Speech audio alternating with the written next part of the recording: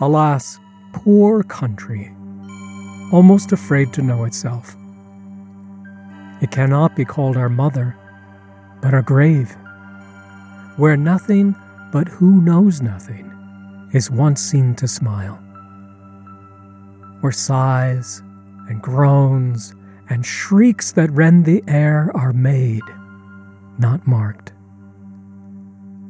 where violent sorrow seems a modern ecstasy. The dead man's knell is there scarce asked for who, and good men's lives expire before the flowers in their caps, dying where'er they sicken.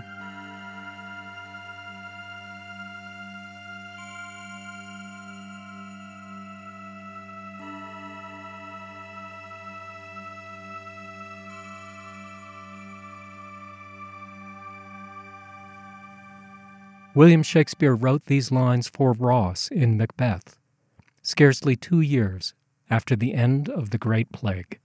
During today's special episode of Crossings, the Refugee Experience in America, we'll take a look at the impact the global pandemic is having on refugee populations and responses from supporting organizations and governments.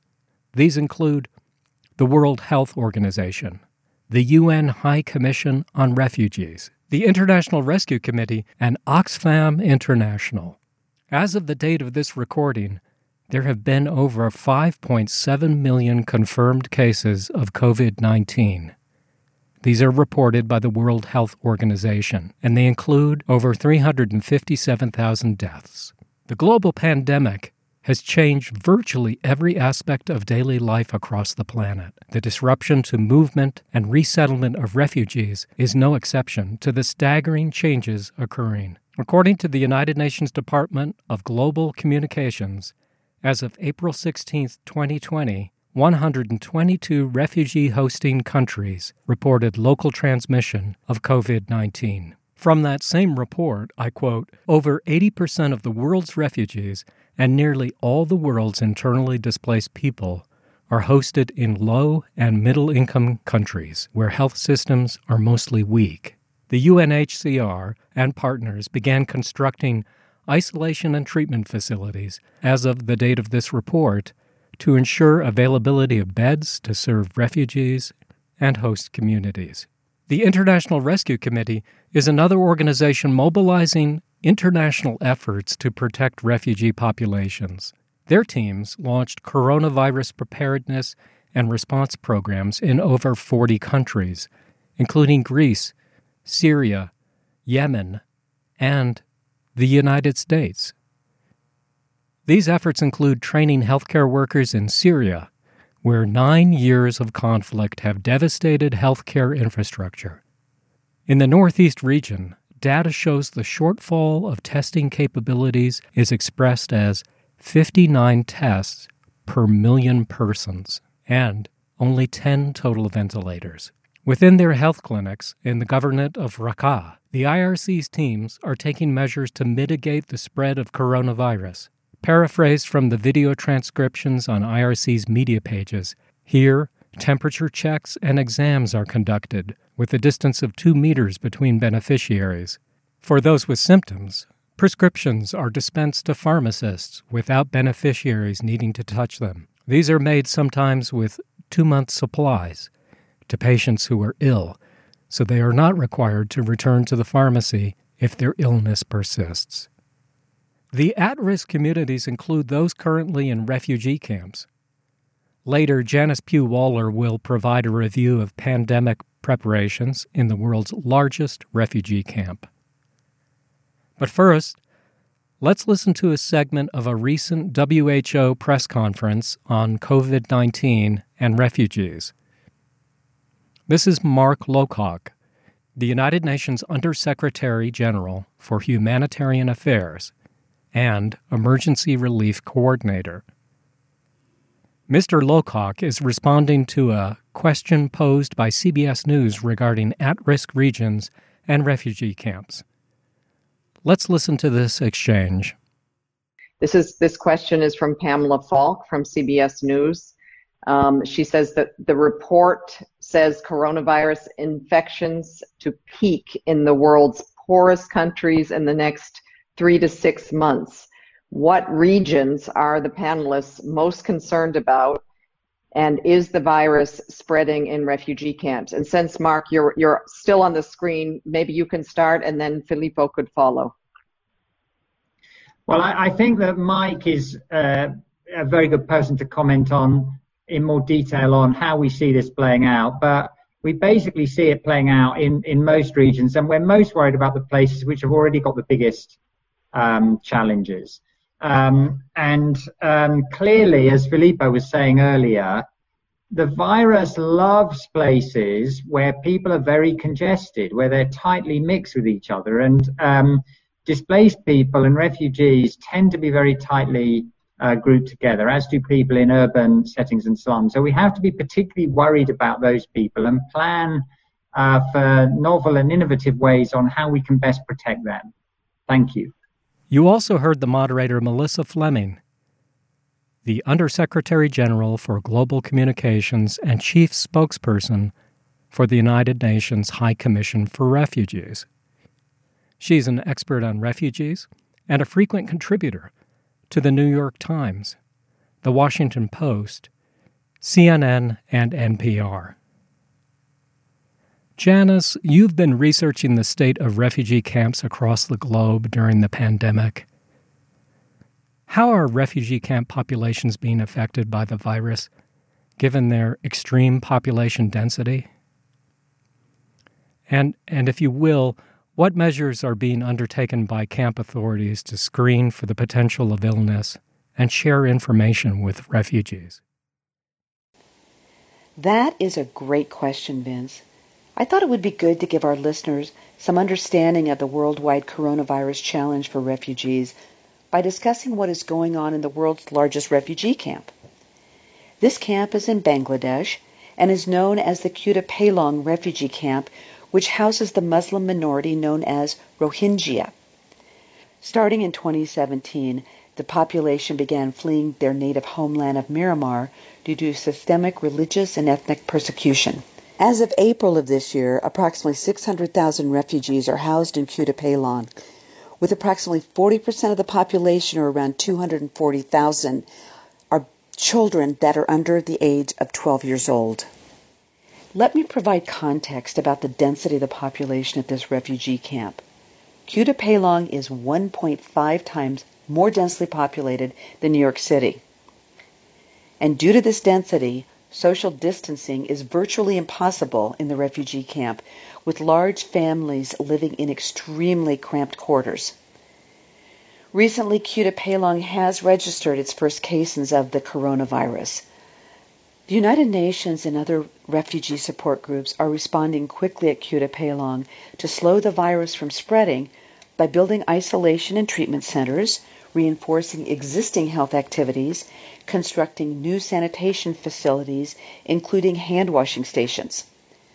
Rohingya volunteers have become first responders in order to disseminate accurate, real-time information about the virus and to educate the refugees about how to protect themselves and loved ones from contracting the virus.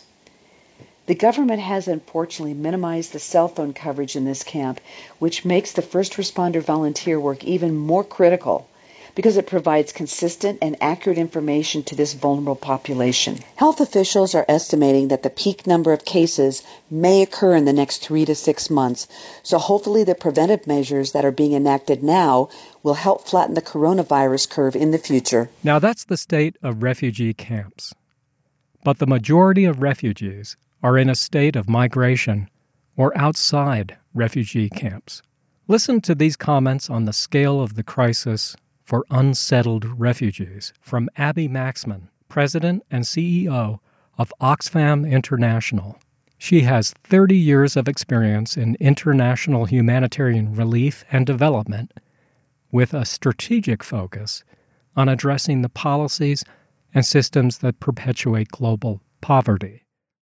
Adding to what everyone has said, it's not a particular place right now. We know that 60% of refugees do not live in refugee camps. So they are in crowded urban slums. They are in host communities. And so the real urgency is about speed and scale, about getting resources to the front lines, to local organizations, refugee-led organizations, women-led organizations who are the first responders, and using the NGO and international systems to get the resources to the front lines, to get the prevention and preparedness going, not diverting the other humanitarian aid that's essential to keep people's lives and livelihoods in place and intact while the preparedness and response happens. So it's really essential right now. Speed, scale, get resources out. We have to move things quickly now. Thanks. So we now see that the scale of the current health crisis affects refugees and stateless persons within and outside of refugee camps. But what of the impact on entries to host countries for resettlement? Janice, can you shed some light on the current state of resettlement and pandemic mitigation by other world nations and the UNHCR? What are current policies in relation to the pandemic, including any moratoriums or reductions in entrance? Let's talk about the global response for refugees during the coronavirus crisis. The United Nations High Commission on Refugees, known as UNHCR, is partnering with these host countries to ensure that refugees remain at the heart of the response planning by making certain that they have access to national healthcare services. UNHCR umbrella initiatives include the training of healthcare workers at refugee sites, case management, infection prevention and control, referral systems for laboratory specimens, and the distribution of laboratory supplies, among other initiatives.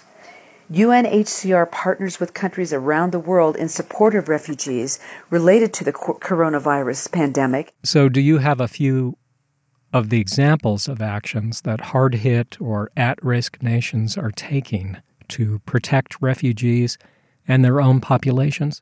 So let me give you a few examples. In Bangladesh, they have initiated an iris-only identification registration strategy. In Myanmar, they have procured 4 World Health Organization coronavirus commodity packages to support an outbreak of 40,000 people with various degrees of treatments, including up to 2,000 in ICU. Egypt is dispersing cash assistance to about 40,000 people and supplementing it with 50 Egyptian pounds for personal hygiene products. Italy has created a digital capacity building platform for refugee-led organizations on topics such as project management, advocacy, and communication. Mexico is distributing hygiene kits and expanding cash assistance for persons of concern. Sudan has built an artificial lake with 32 taps close to a refugee camp. And in the European Union, they have established a qualified pool of pre-assessed refugee health practitioners with 10 recognition centers throughout Europe. More than 500 refugees have benefited from this program since 2019. So communications must be an important part of combined strategies.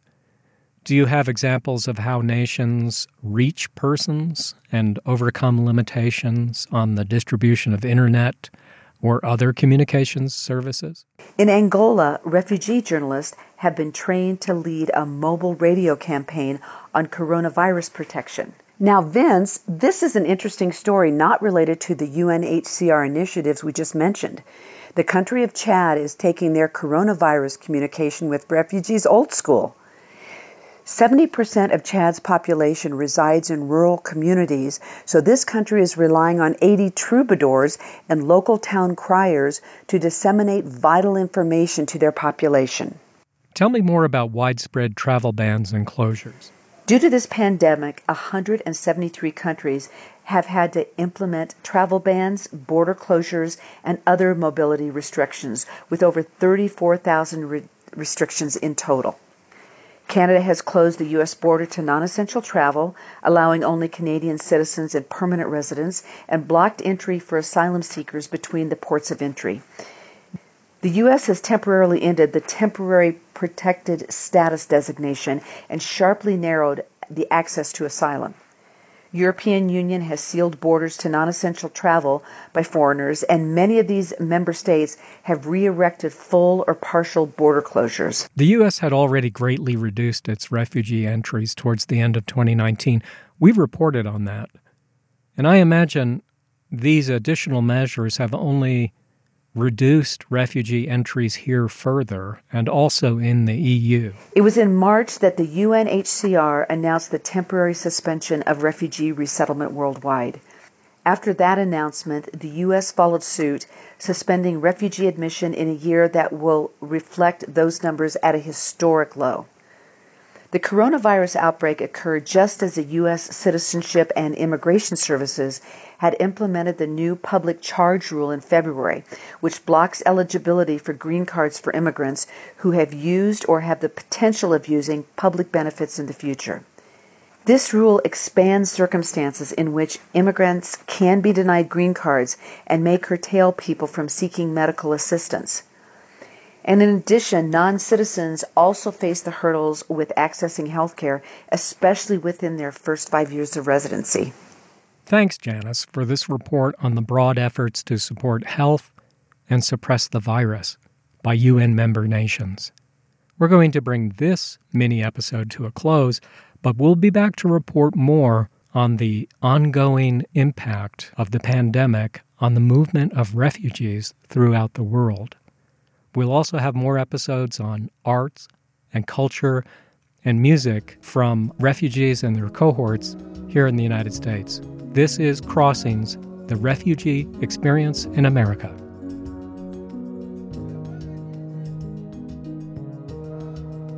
Find us on Facebook at Crossings Refugees, on Twitter at refugee_America, or on our blog, crossingsrefugees.home.blog. Today's episode was written and produced by Vincent Hostak and Janice Pugh-Wohler in Denver, Colorado. Music was composed, produced, and performed by John Orr Franklin from Austin, Texas. We look forward to providing future episodes in this new compact format, as well as audio updates on how the global pandemic is affecting refugees, coming very soon. Until then, I'm your host, Vincent Hostak. Please be safe, well, and hopeful.